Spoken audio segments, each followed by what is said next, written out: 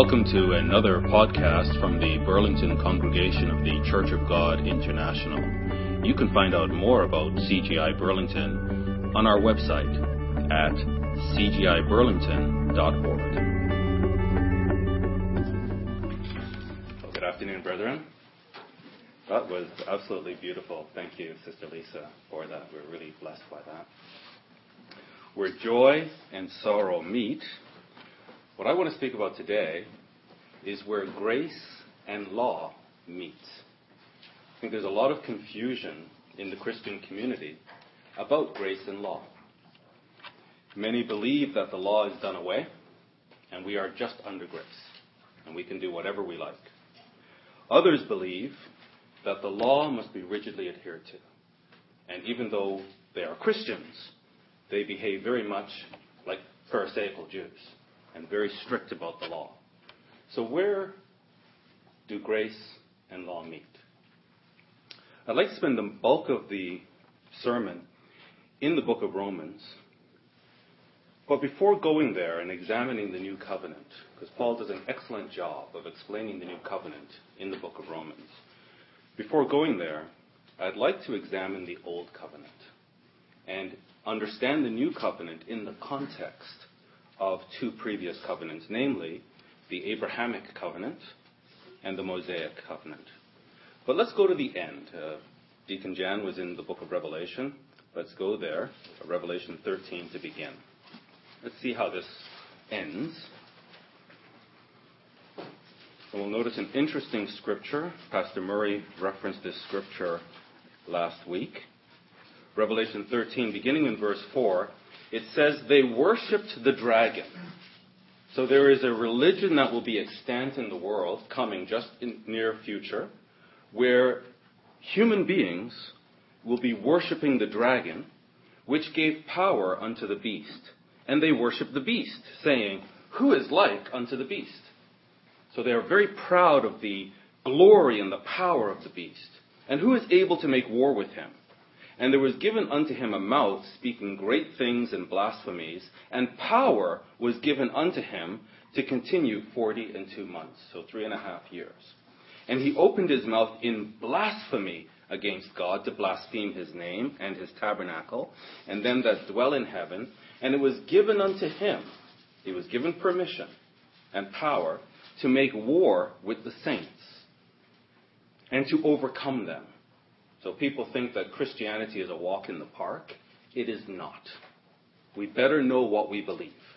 And we better be willing to stand up for what we believe and even die for what we believe. Because here the prophecy says in the future, in the not too distant future, that the beast will make war with the saints and he'll be given power to overcome them. And power was given him over all kindreds and tongues and nations, so worldwide. And all that dwell upon the earth shall worship him, whose names are not written in the book of life. So there are people whose names are not written in the book of life, and these people will worship the beast. The book of life of the Lamb. Notice this, slain from the foundation of the world.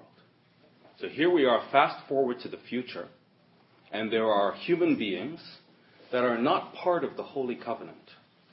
Their names are not written in the book of life. And these human beings worship the beast and the dragon. And the book of life that has our names written in it was written by the Lamb. And the reason our names are written in this book of life is this Lamb was slain. We heard Deacon Jan talking about the Passover, the blood of Christ. His blood was shed from the foundation of the world. At the very founding of the earth, Christ's sacrifice was determined. Let's see that in Genesis 1. And if that sacrifice, in a sense you could say, our names are written in the book of life with the ink of Christ's blood. His blood enables our name to be written in the book of life. And this blood was shed at the very foundation. Genesis 1 and verse 14. Pastor Murray was here. And God said, here is the fourth day, he's creating the lights. He says, let there be lights in the firmament of the heaven to divide the day from the night, and let them be for what? So here God is recreating the earth. This is the foundation of the earth. And he's creating the sun and the moon and the stars for a purpose. So he hasn't created man yet. He's creating the sun and the moon. And the purpose of these lights is to be for signs and for seasons and for days and for years. This word, seasons, is the Hebrew word moede. Moede. So the sun and the moon are put in the sky as moede. Let's see this Hebrew word, moede. It means a fixed time, specifically a festival.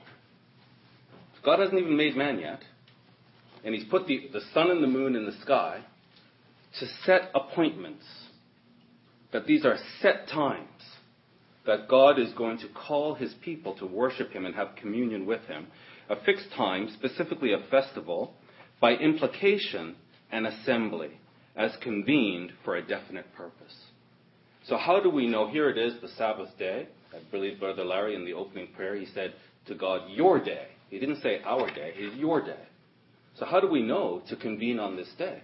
It's a divine appointment that was set at the foundation of the world. Before God even made man, he had moede.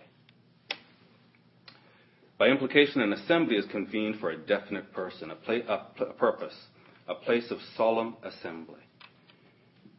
So we have the sun, which enables us to understand the Sabbath. Every 7 sunsets is holy time. The 7th sunset is a time that it's a set appointment. And he's calling his people, those whose names are written in the book of life, to come and assemble. And he will have special communion with us, and he will bless us. That's the sun. What about the moon? Let's go to Leviticus 23.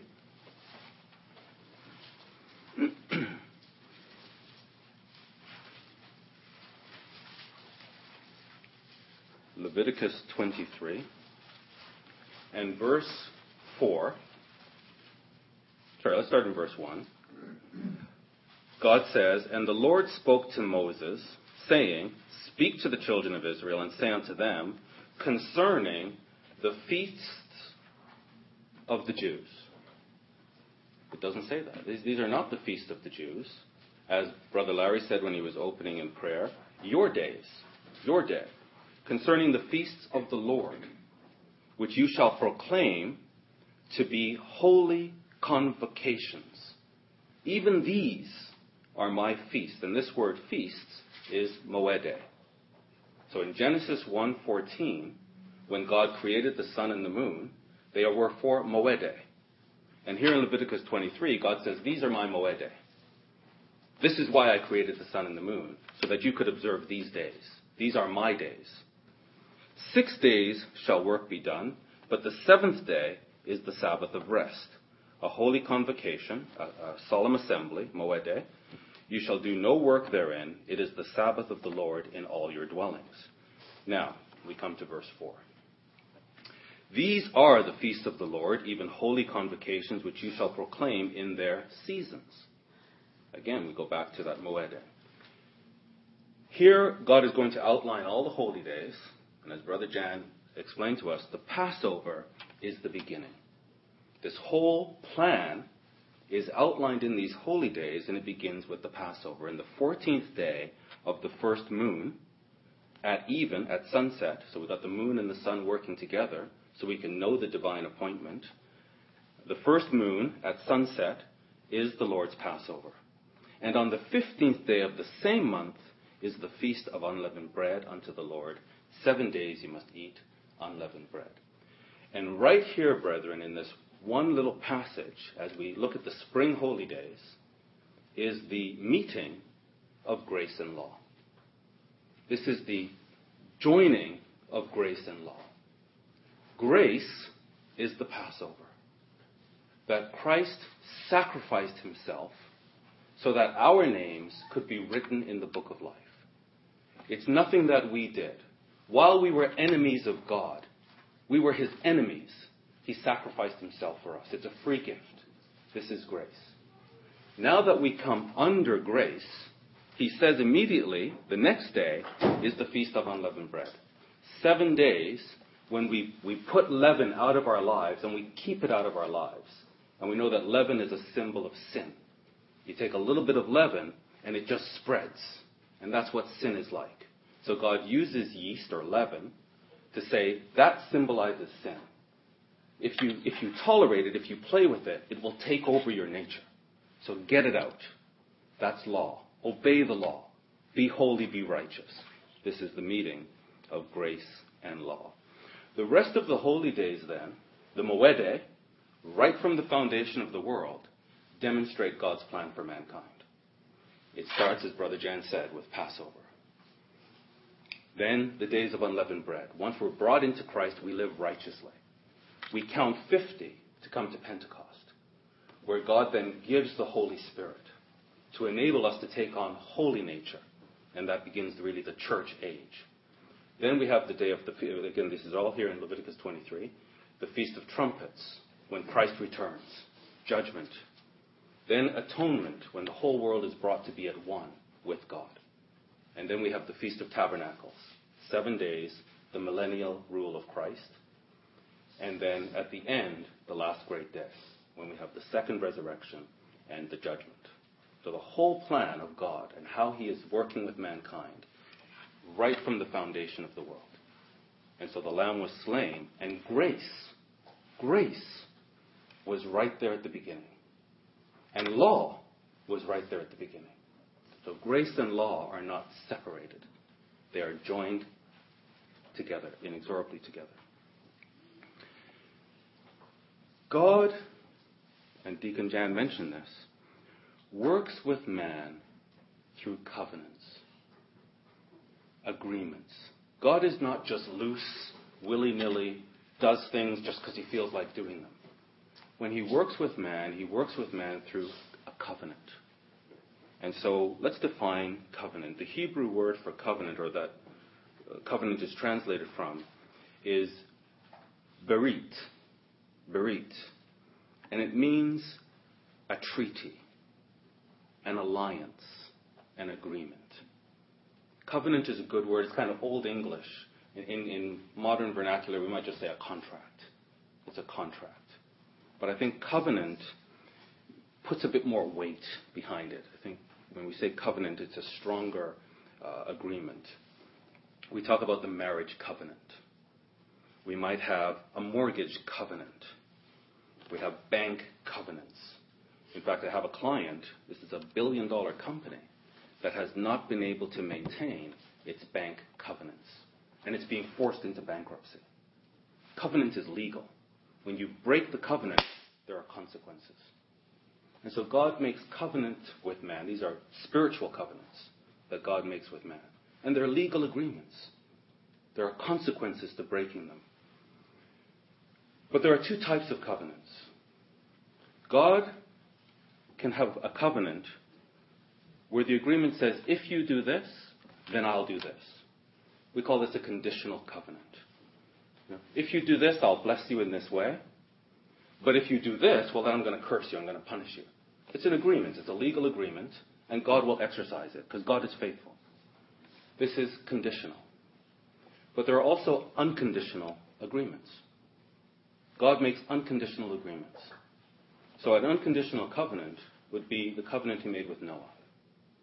That after he flooded the earth, he made an agreement, a binding agreement with Noah, that he will never flood the earth again. It doesn't matter what man does, how evil man becomes. God will never, ever, ever flood the earth again. That's a one-way covenant. There's no condition. Another unconditional covenant is the covenant he made with David.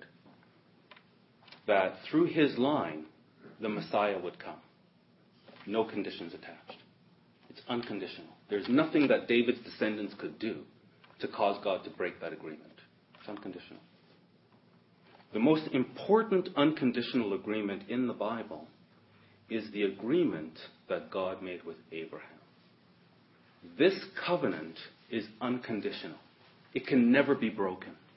And so when we talk about Old Covenant and New Covenant, we need to be very clear in our minds that the old covenant is not the covenant God made with Abraham. This was an unconditional covenant that can never be broken.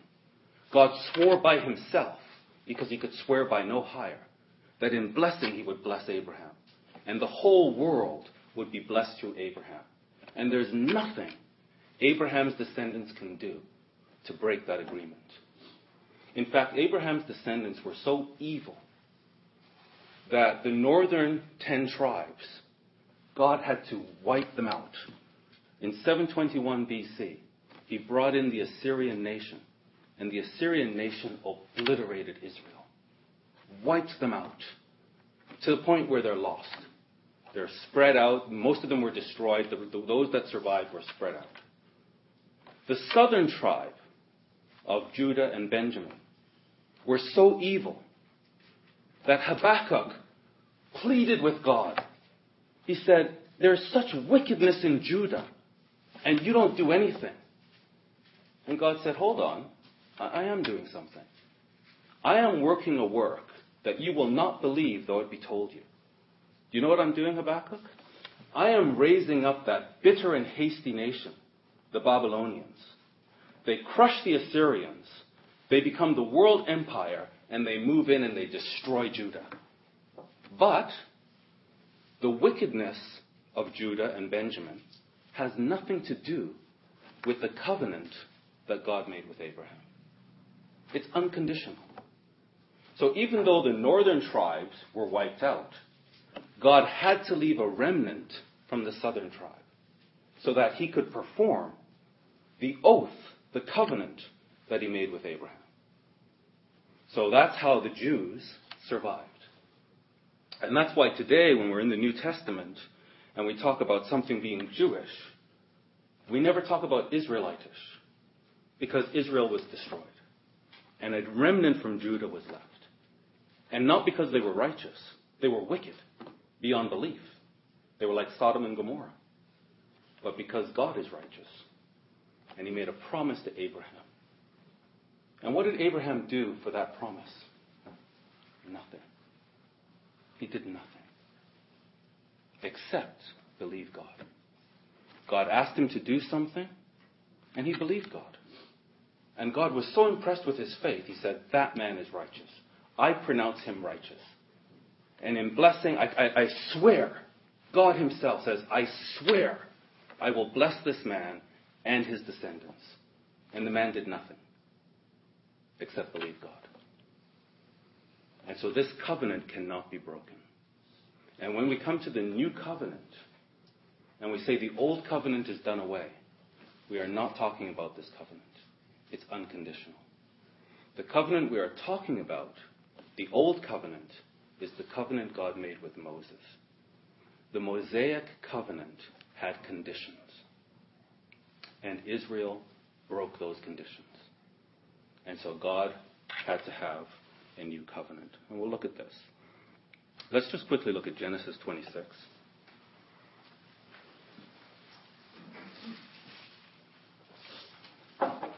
Is this clear so far? Everybody's with me? Okay. Genesis 26 and verse 3. This is now speaking to Isaac.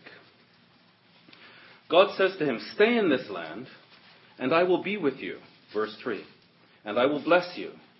For unto you and unto your seed I will give all these countries." Notice this. "And I will perform the oath which I swore unto Abraham your father." I will perform this. "And I will make your seed to multiply as the stars of heaven, and I will give unto your seed all these countries, and in your seed shall all the nations of the earth be blessed." Why? Because Abraham obeyed my voice. I told him to do something, and he just believed me.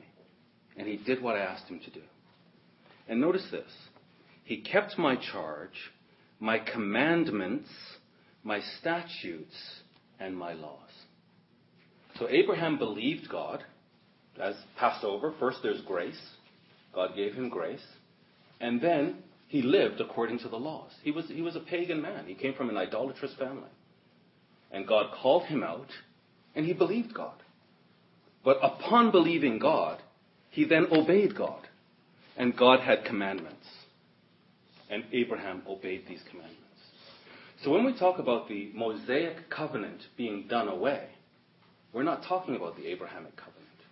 And very clearly in this agreement that God had with Abraham, first there was grace, but then there was law. Abraham obeyed God's laws. It says so right here. The word perform is the Hebrew word kum, and it means to accomplish or make good. God will make good the oath that he swore by himself to Abraham. So throughout the whole Bible, what we're watching is the outworking of God performing this oath that he made to Abraham. And it can never go away until it is fulfilled in the kingdom, as Deacon Jan mentioned. Let's now look at Jeremiah to see the new covenant.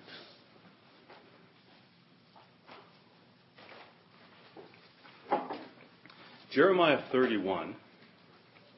And let's read this carefully together, beginning in verse 31. This is the prophet Jeremiah speaking to the house of Israel and Judah. Behold, this is future. The days come, says the Lord, that I'm going to make a new covenant with the house of Israel and with the house of Judah. God is a God of covenants. When he gives his word, it will never be broken. And Abraham somehow understood this about God, that you can trust him.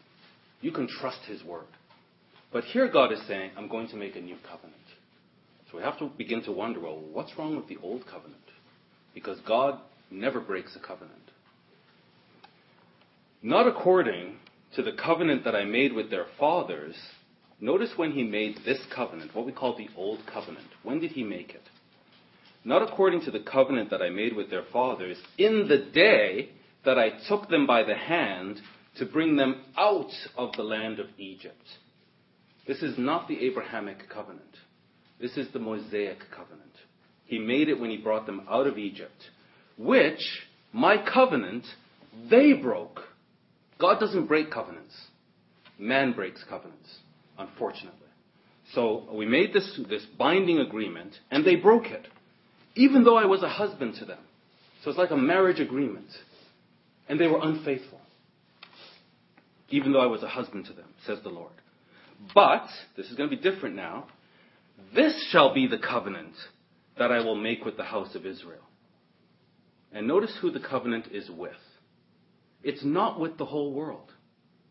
We think, oh, new covenant, it's for everybody. No, it's not. The new covenant is only and it's exclusively for the house of Israel. After those days, says the Lord, notice the difference in this covenant. I will put my law in their inward parts. So it's not that grace comes and we throw away the law. It's that grace comes, and instead of the law being written on tablets of stone, under this new covenant, the law will be written in the hearts of who? Israel. The same Israel. We're just going to have a new covenant now, and instead of me writing this on stone, I'm going to write it in the hearts of Israel.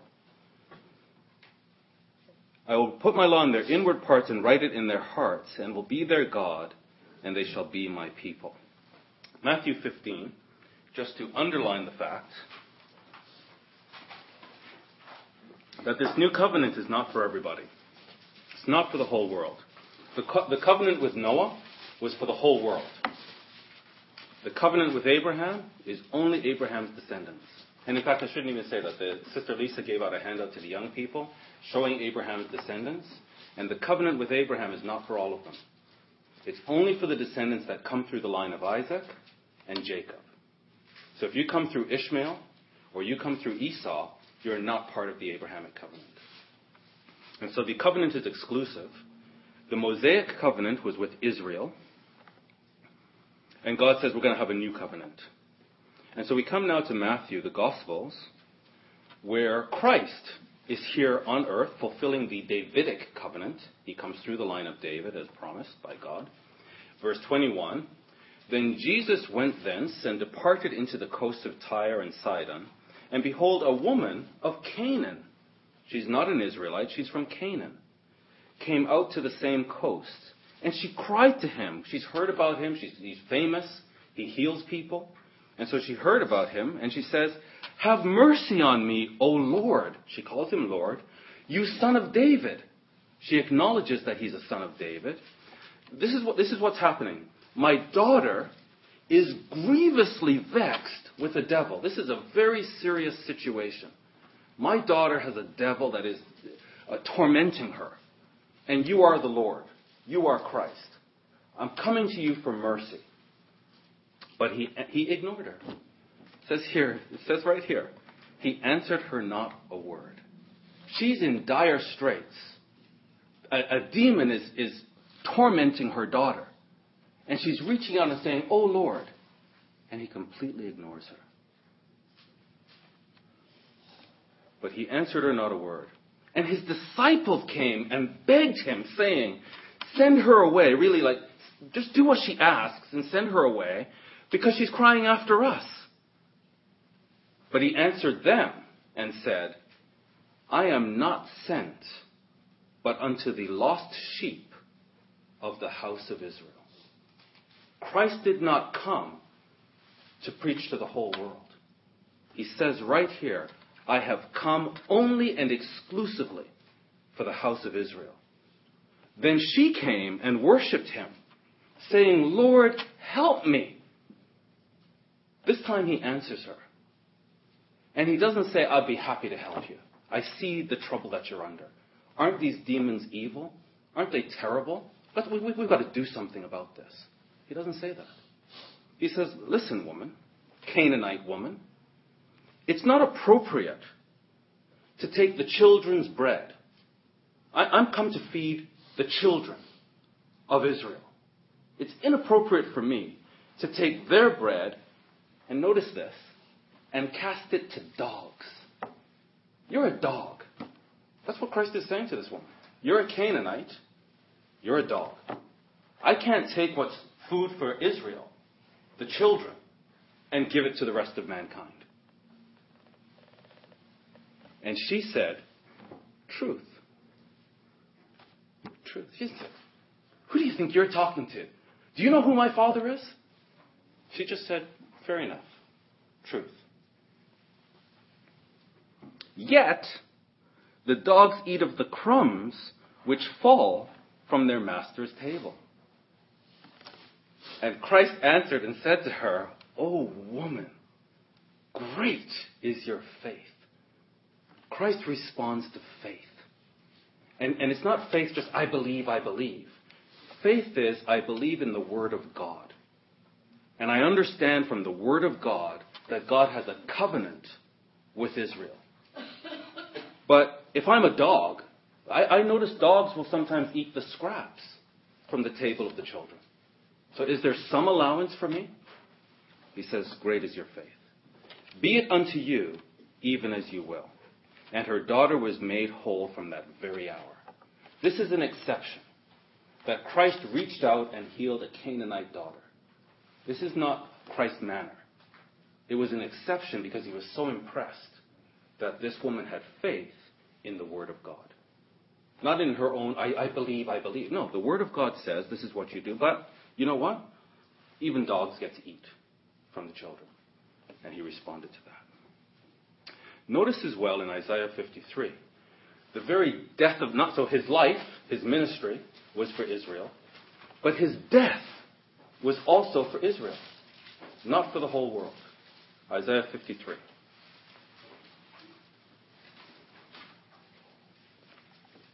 We have to accept the Word of God as it is written. Let's not make up our own religion.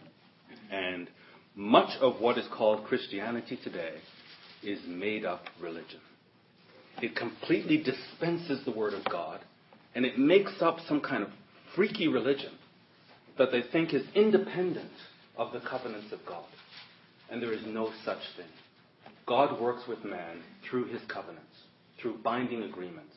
And it's impossible to have a relationship with God outside of a covenant that God has made with man. Isaiah 53 and verse 3. He, Christ, is despised and rejected of men. This God being, Christ, lived an agonizing life. He was despised. He was rejected. A man of sorrows and acquainted with grief. He was very familiar with grief. It's like he grieved every day. And we, Israel, not the whole world, this is Isaiah speaking. We, Israel, hid, as it were, our faces from him. He was despised, and we, Israel, didn't esteem him. John says he came to his own, and his own esteemed him not. He came to his own. Verse 4. Surely he has borne our griefs, Israel, and carried our Israel sorrows. Yet we, Israel, did esteem him stricken, smitten of God, and afflicted. But he was wounded for our, Israel, transgressions. He was bruised for our iniquities. The chastisement of our peace was upon him. So Israel can have peace with God under the new covenant because the chastisement of their sins was on Christ. And so because of that, Israel could have peace with God. With his stripes we are healed.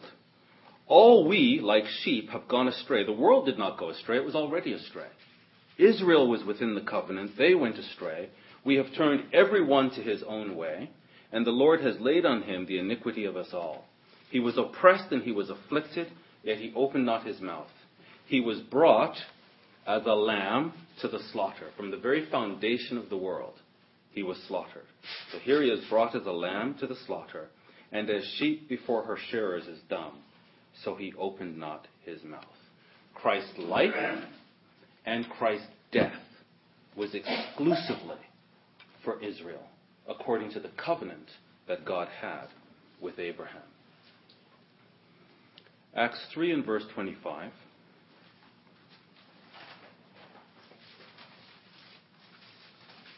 Let's see now, how is it that anybody today, from any nation, can become a Christian? The covenant is with Israel. How is it that I could be a Christian? I'm not Israel. At least I don't know if I am. Because remember as well, the northern tribes were scattered.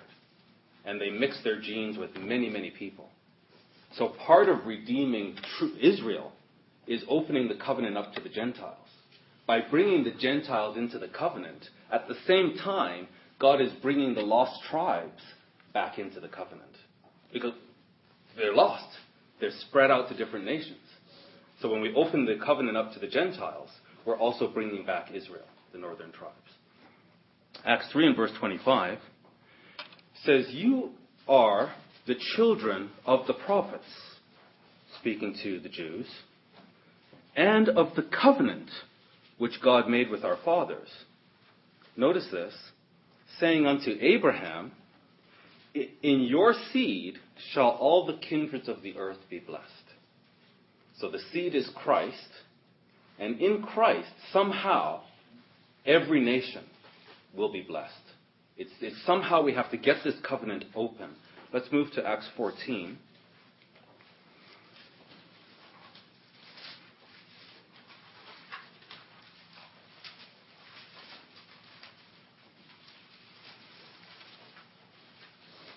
And beginning in verse 19, it says, there came there certain Jews from Antioch and Iconium, who persuaded the people, and having stoned Paul. So Paul is now he's the apostle to the Gentiles. He's taking the gospel message, and he's preaching it to Gentiles. And this is upsetting the Jews. And so, at one time Paul was stoning Christians. Now he's a Christian, and he's being stoned by the Jews. They drew him out of the city, and they thought that he was dead. He was stoned so badly, they thought they killed him. Howbeit, as the disciples stood around about him, he rose up and came into the city. And the next day he departed with Barnabas to Derbe.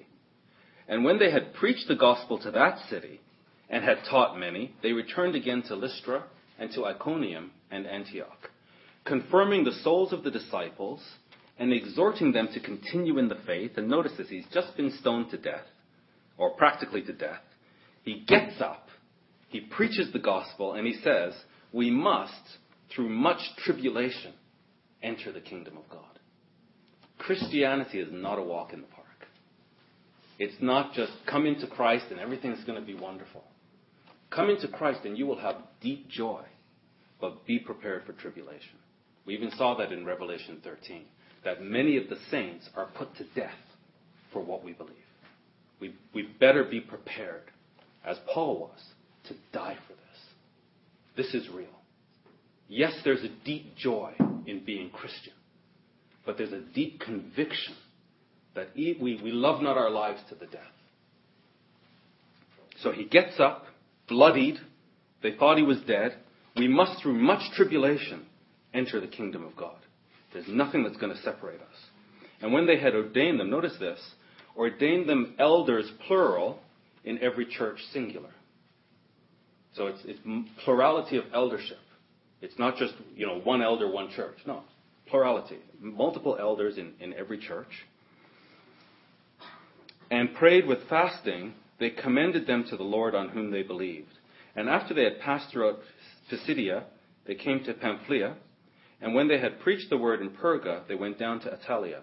So he's just constantly preaching the word, spreading the gospel. And then sailed to Antioch, from whence they had been recommended to the grace of God for the work which they had fulfilled.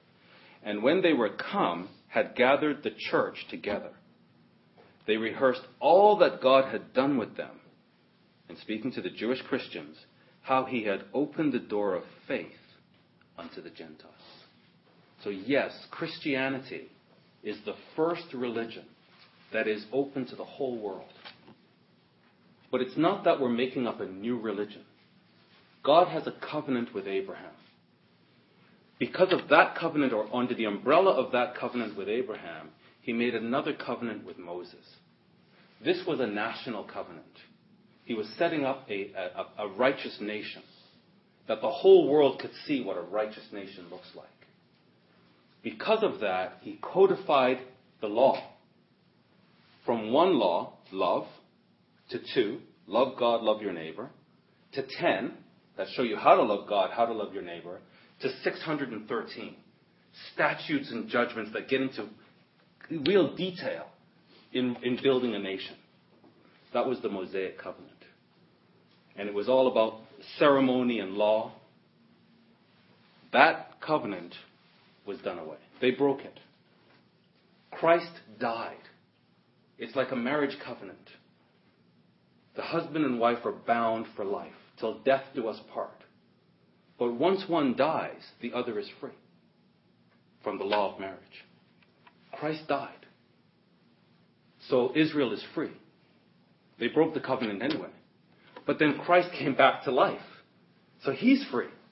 He's no longer bound by the Mosaic covenant. So now he can create a new covenant. And this new covenant is still with Israel. Because he said, I will write my laws in their hearts. It's a different covenant. It's with Israel. And now it's opened up to Gentiles. So the Gentiles can come into this covenant. Christianity is not a new religion. It's not a different covenant. It's the same covenant.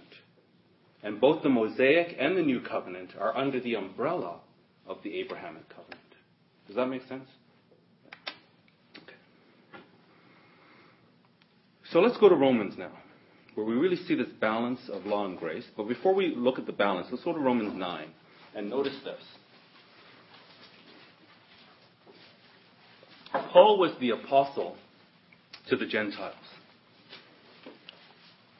He's a fascinating man because he was schooled by, how do you say it? Gamaliel, yes, who's a very, very knowledgeable teacher, the best that the Jews had at the time. So he had the best teaching of the law. He was also a Roman citizen, so he could travel throughout Rome.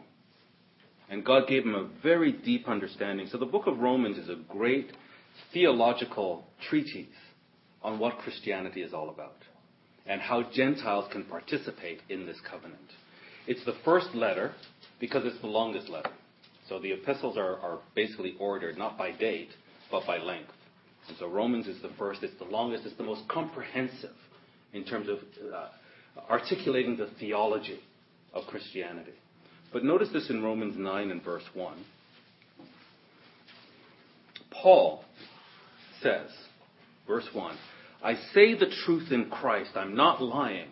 My conscience also bears me witness in the Holy Spirit, that I have great heaviness and continual sorrow in my heart.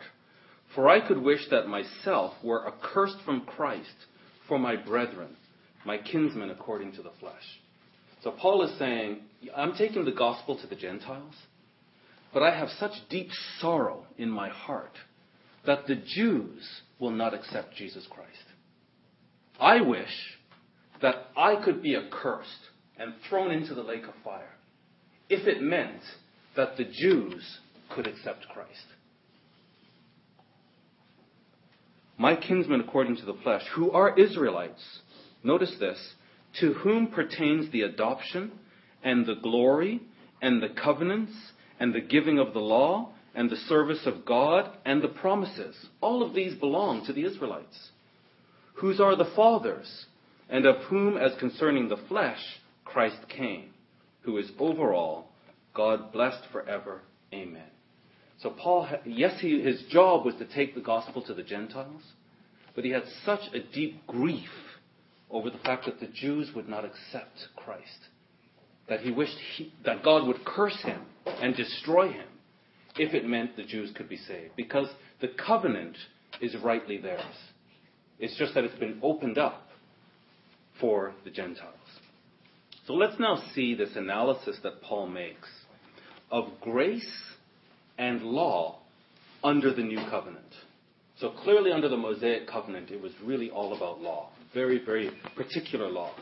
Now we come under the new covenant, and we have this balancing act between grace and law. Well, what does that mean? Do we do away with the law? So Romans 1 and 2, we won't look there, but it's really demonstrating the fallen nature of man. So Paul makes it very clear how corrupt the sinful nature of man is.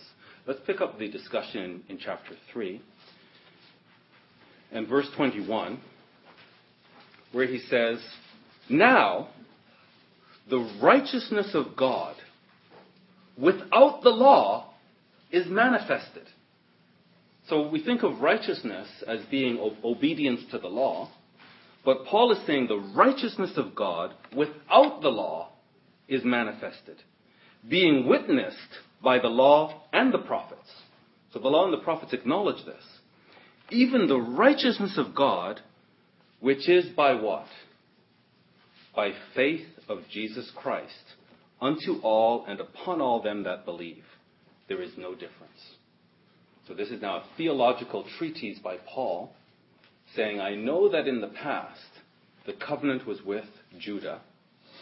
It was with Israel, but Israel's lost. Only Judah and Benjamin are around. And it was by the law. But now the prophets and the law are witnesses that the righteousness of God actually does not come by the law. It comes by faith of Christ Jesus unto everybody, Jew or Gentile, as long as they believe like Abraham. For there's no difference. Why? All have sinned. I don't care if you're, I keep saying his name, if you were Gamaliel. It's a very difficult name for me. Gamaliel. If you're Gamaliel and you know the law left, right, and center, you've still sinned. I don't care if you're a Jew or a Gentile. Everybody has sinned. And everybody comes short of the glory of God.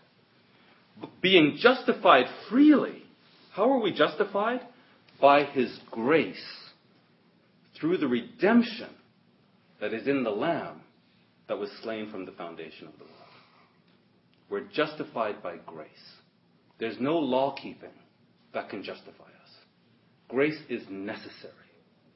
Everybody in this room that is baptized is justified by the blood of Christ. You are righteous, not because of like Job and how all the deeds he did. No, by faith.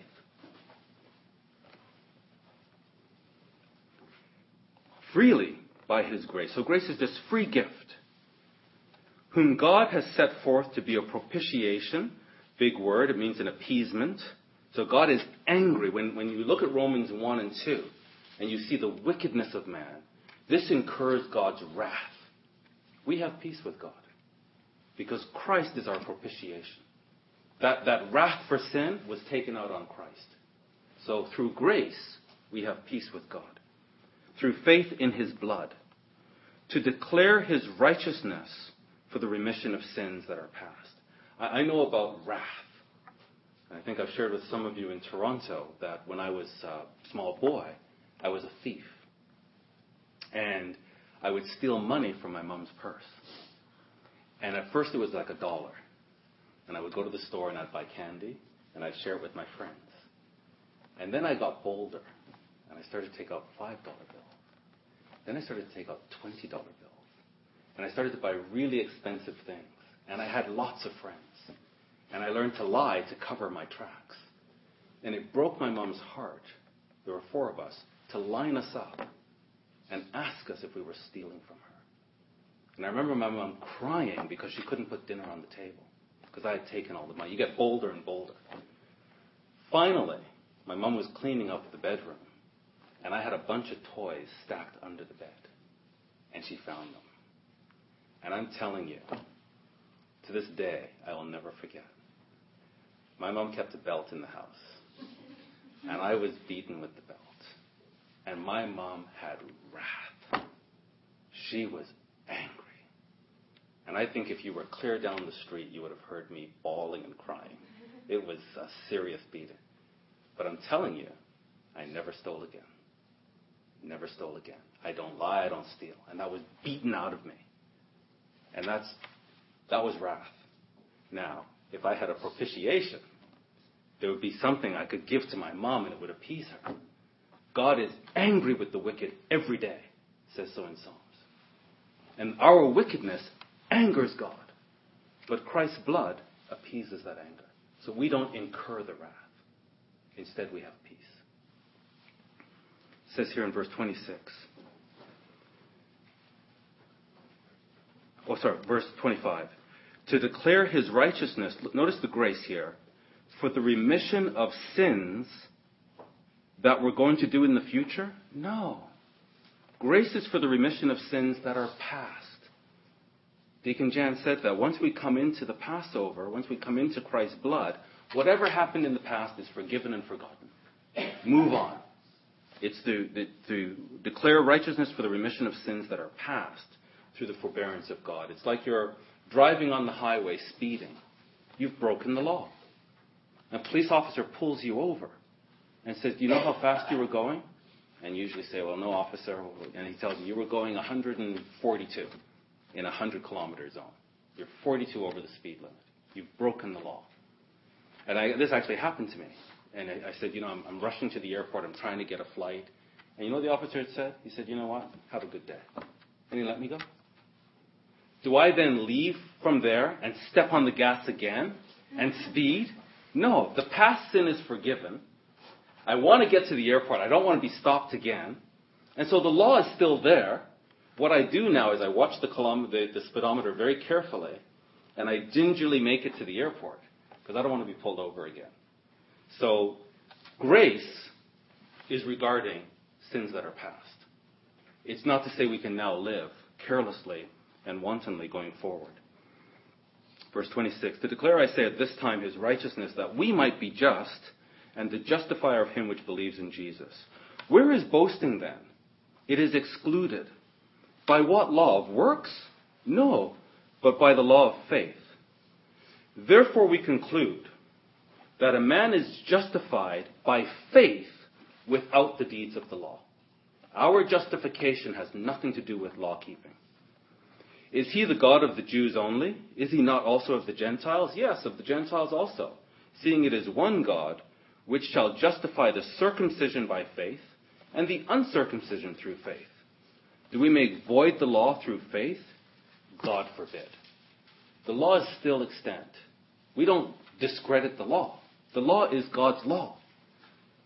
In fact, the law is the representation or the codification of God's love. The law is love. Romans 13:10 says, love works no ill to his neighbor. Therefore, love is the fulfilling of the law.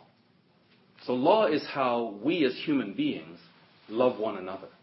It's God's nature codified. So do we say here that we make void love through faith? Of course not. God forbid. No, we establish the law. We Christians establish the law. But we understand grace is what justifies us.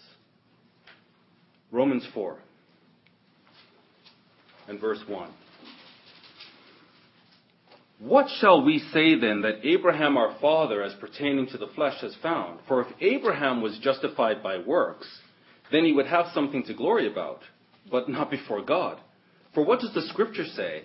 Abraham believed God, and it's that belief that was counted to him for righteousness.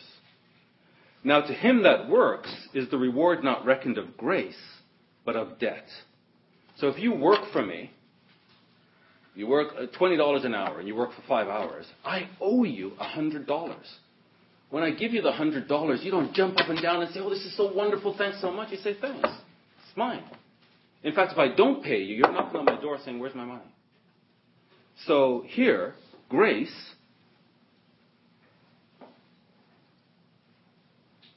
is he that works, the reward is not reckoned of grace, but of debt. But to him that doesn't work, but believes on him that justifies the ungodly, his faith is counted for righteousness. Verse 9. Does this blessedness then come upon the circumcision only, the Jews only, or upon Gentiles also? For we say that faith was reckoned to Abraham for righteousness. How was it reckoned then? When he was in circumcision or in uncircumcision?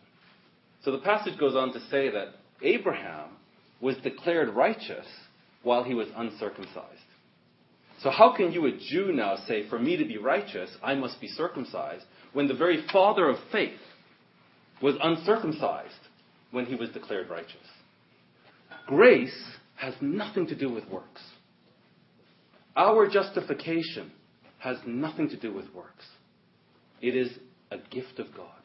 So somehow Abraham understood the loving kindness of God. He just somehow got it in his head that this powerful being is also very kind and very loving. And when God called him aside and said, you know what, Abraham? The whole world is going to be blessed through you. Abraham said, you're an awesome God. And it's because you're awesome and you're kind and you're loving, I believe you. Because it's got nothing to do with me. I was an idolater. So faith is about believing in the loving kindness of God. And grace is the manifestation of that loving kindness. The young man Daniel was up here reading a passage about us having new bodies. So we're embodied right now physically. A time is coming when we will be embodied spiritually.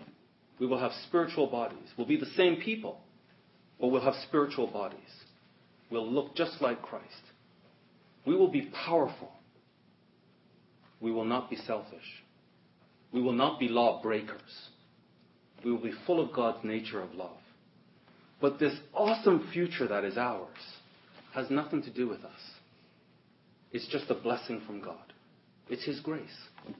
It's His grace that we are written in the book of life. Look at this. And this word grace, charis, you think of charisma. Somebody says somebody's charismatic. It's a gift. It's not something they develop. Just have it. Romans 6.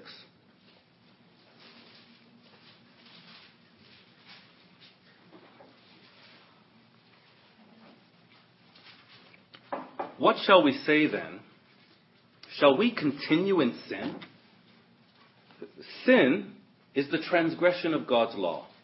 It's hamartia, and it means an offense. It's like when I broke the speed limit. There's a law, and I broke it. So sin is the breaking of the law. Shall we continue breaking the law of love, that grace may abound? God forbid. How shall we, that are dead to sin, live any longer therein? Drop down to verse 15. What then? Shall we sin because we are not under the law, but under grace? So this new covenant is not the Mosaic covenant, which was under law. The Mosaic covenant was very legalistic. The new covenant is by grace. Just believe in Christ, and you have access to the new covenant. You come into the new covenant in faith. So what then? So Paul is now reasoning, because the Jews are accusing him of certain things. They're saying what? Shall we continue to break the law of love because we're not under the covenant of the law, the Mosaic law? We're now under the new covenant. God forbid. This is ridiculous. Don't you know that to whom you yield yourselves servants to obey, his servants you are to whom you obey, whether of sin unto death.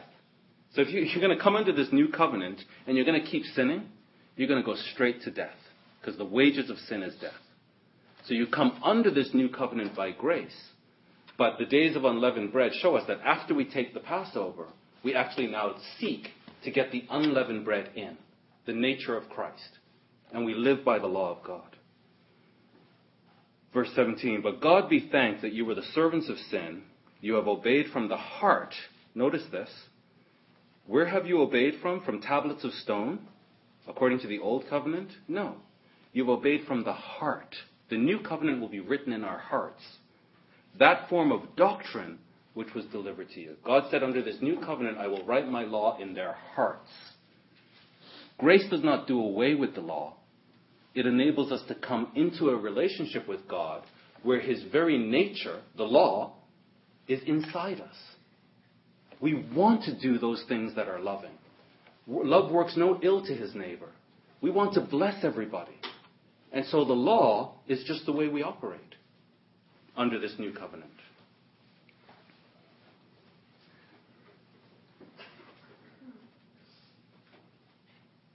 Let's go to Romans 8. We'll just wrap up here.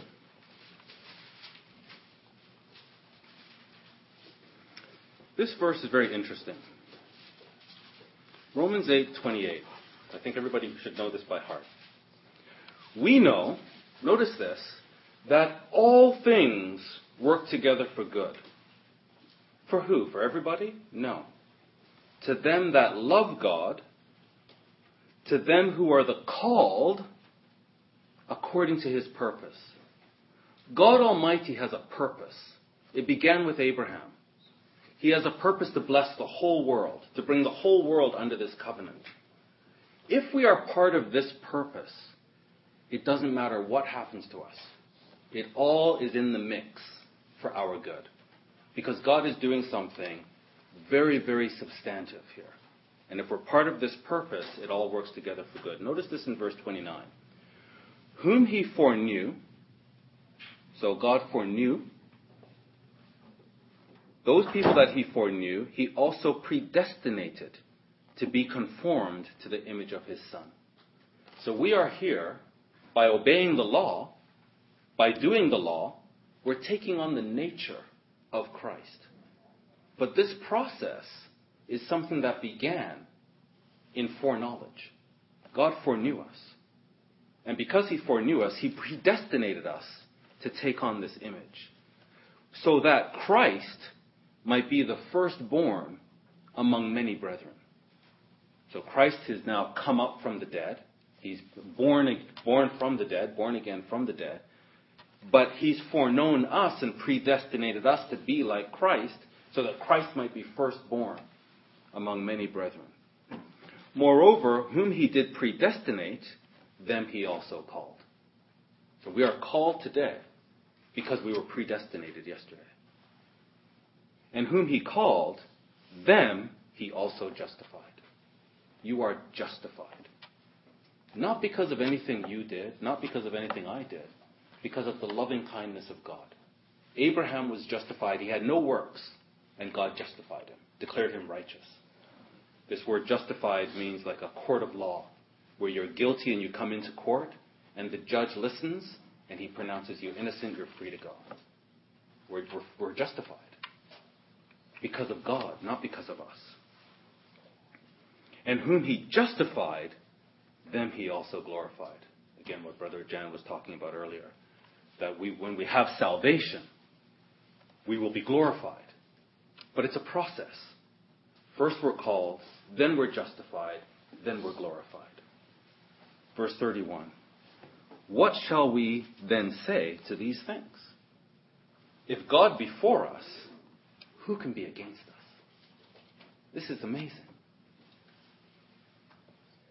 Isaac, we say Abraham had no works. He wasn't circumcised. He didn't obey God's law. He just believed God, and he was justified. Isaac wasn't even born, and he was justified. So Paul explains to the Jews, Isaac had no works. When he was in the womb, God foreknew him and justified him. Jacob and Esau were twins in the womb. Before they were even born, God said, Jacob, the elder will serve the younger. The covenant will be with Jacob. Jacob had no works. Israel had no works, but he was justified. We are justified by grace because of absolutely nothing we have done. We are wretched. Our nature is horrible. God's nature is loving. God's nature is kind. God's nature is generous. It's because of God's nature that we have grace. But it's because of His grace that we must obey the law. We have the opportunity to obey the law because of His grace. We have the opportunity to come into this divine communion because of His kindness. But we can't come into this divine communion and break the law and think that this is okay. Passover shows us that there must be some really big idea that God has. It must be really, really big. That He would take His Son, His only begotten Son, and have Him here on earth, insulted, brutalized, tortured, suffering agonizing death. That's a price that He's willing to pay for some really, really big idea. So when we take the Passover, we take it understanding we are under grace. But we must live under law in order to be a part of this big idea that God was willing to pay so much for. That all of the apostles, save one, were martyred for. And happily so. They were happy to be martyred for this big idea. Let's go back to 1 Corinthians 15. And as you go there, I want you to think about this water. This water is really a form of energy that's in, the chemist would say, it's liquid form. I could heat this water up, and it would look like it has disappeared. It would turn to steam and then to gas. And it would appear to our naked eye as if it has disappeared. And it hasn't. Because science tells us energy does not disappear. It transforms, but it doesn't disappear. So it would be the same water, it would just be invisible. And then I could lower the temperature, and this same gas could come back to water. And I could lower the temperature even more, and this same substance, the same energy that was once gas, now liquid, could become solid. We are embodied today with a physical body. This big idea that God has is to give us a new body. Same us. We'll still have 2 eyes, a nose, a mouth. We'll still have hands. We'll still have legs. But it'll be a different body. Just like this energy can have a different form and become invisible. 1 Corinthians 15.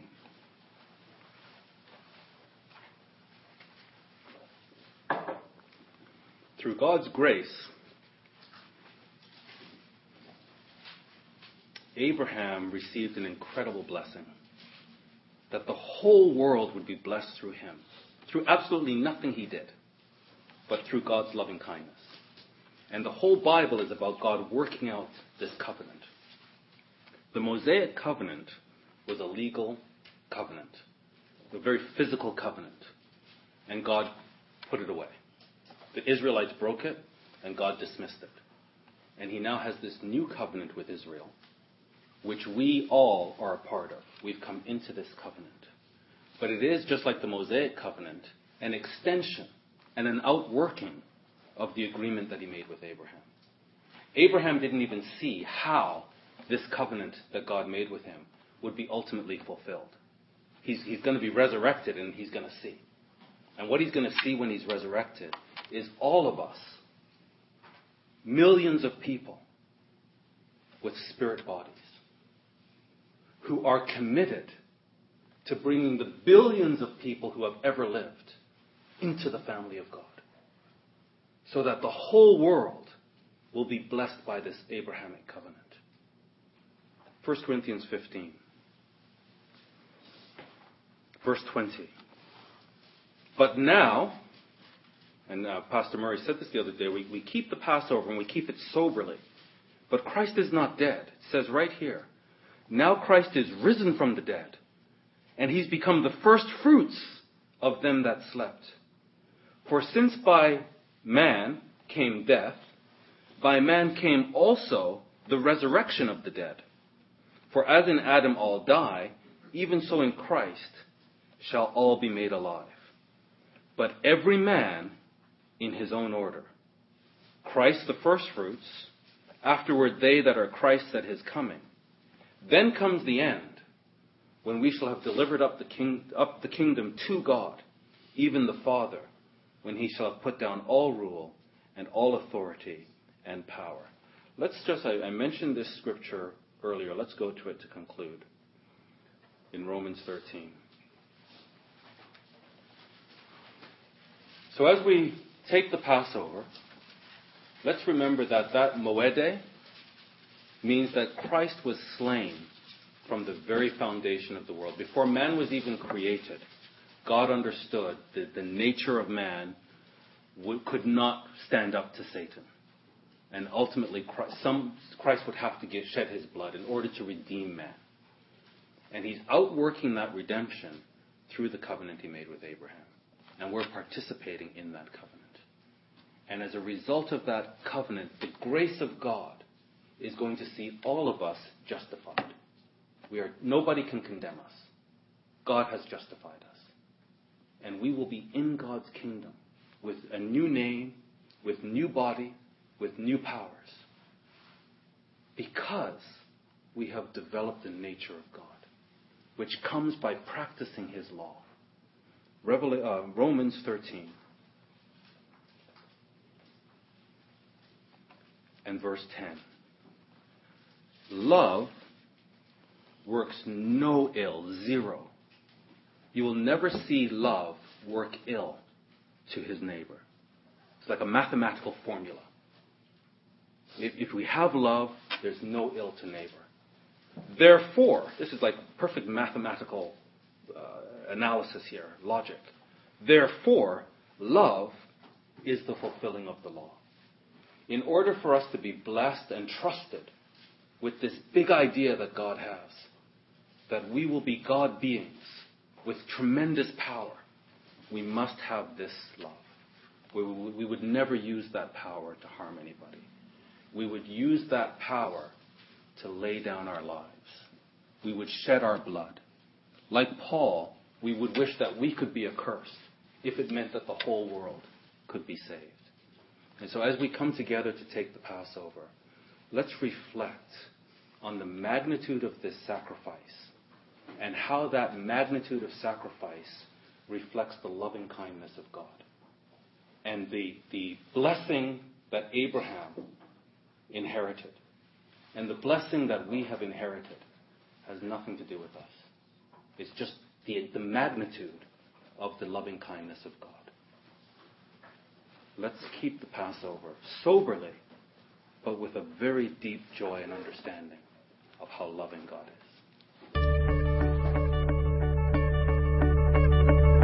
This podcast was brought to you by the Burlington congregation of the Church of God International. We hope you enjoyed it. To find out more, visit us on the web at cgiburlington.org.